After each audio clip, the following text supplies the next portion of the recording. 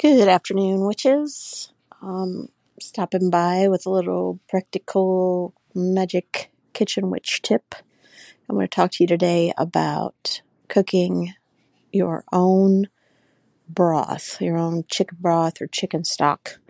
Next time you roast a chicken, keep back the bones, the carcass, any parts of it that your family didn't find, delectable or easy to eat, and take that. Put that in your Instant Pot or your large stock pot, whichever you prefer, with any of the vegetable scraps that you roasted with your chicken. In my case today, it's going to be onions, garlic, potatoes, celery, carrots.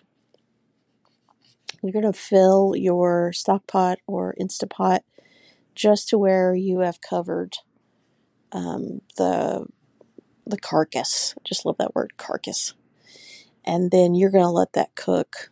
I turn my Instant Pot on medium, use it like a slow cooker for 12 to 14 hours. And if you're doing a stock pot, then you might want to put it on a medium boil for a while and just check it every once in a while. You strain it,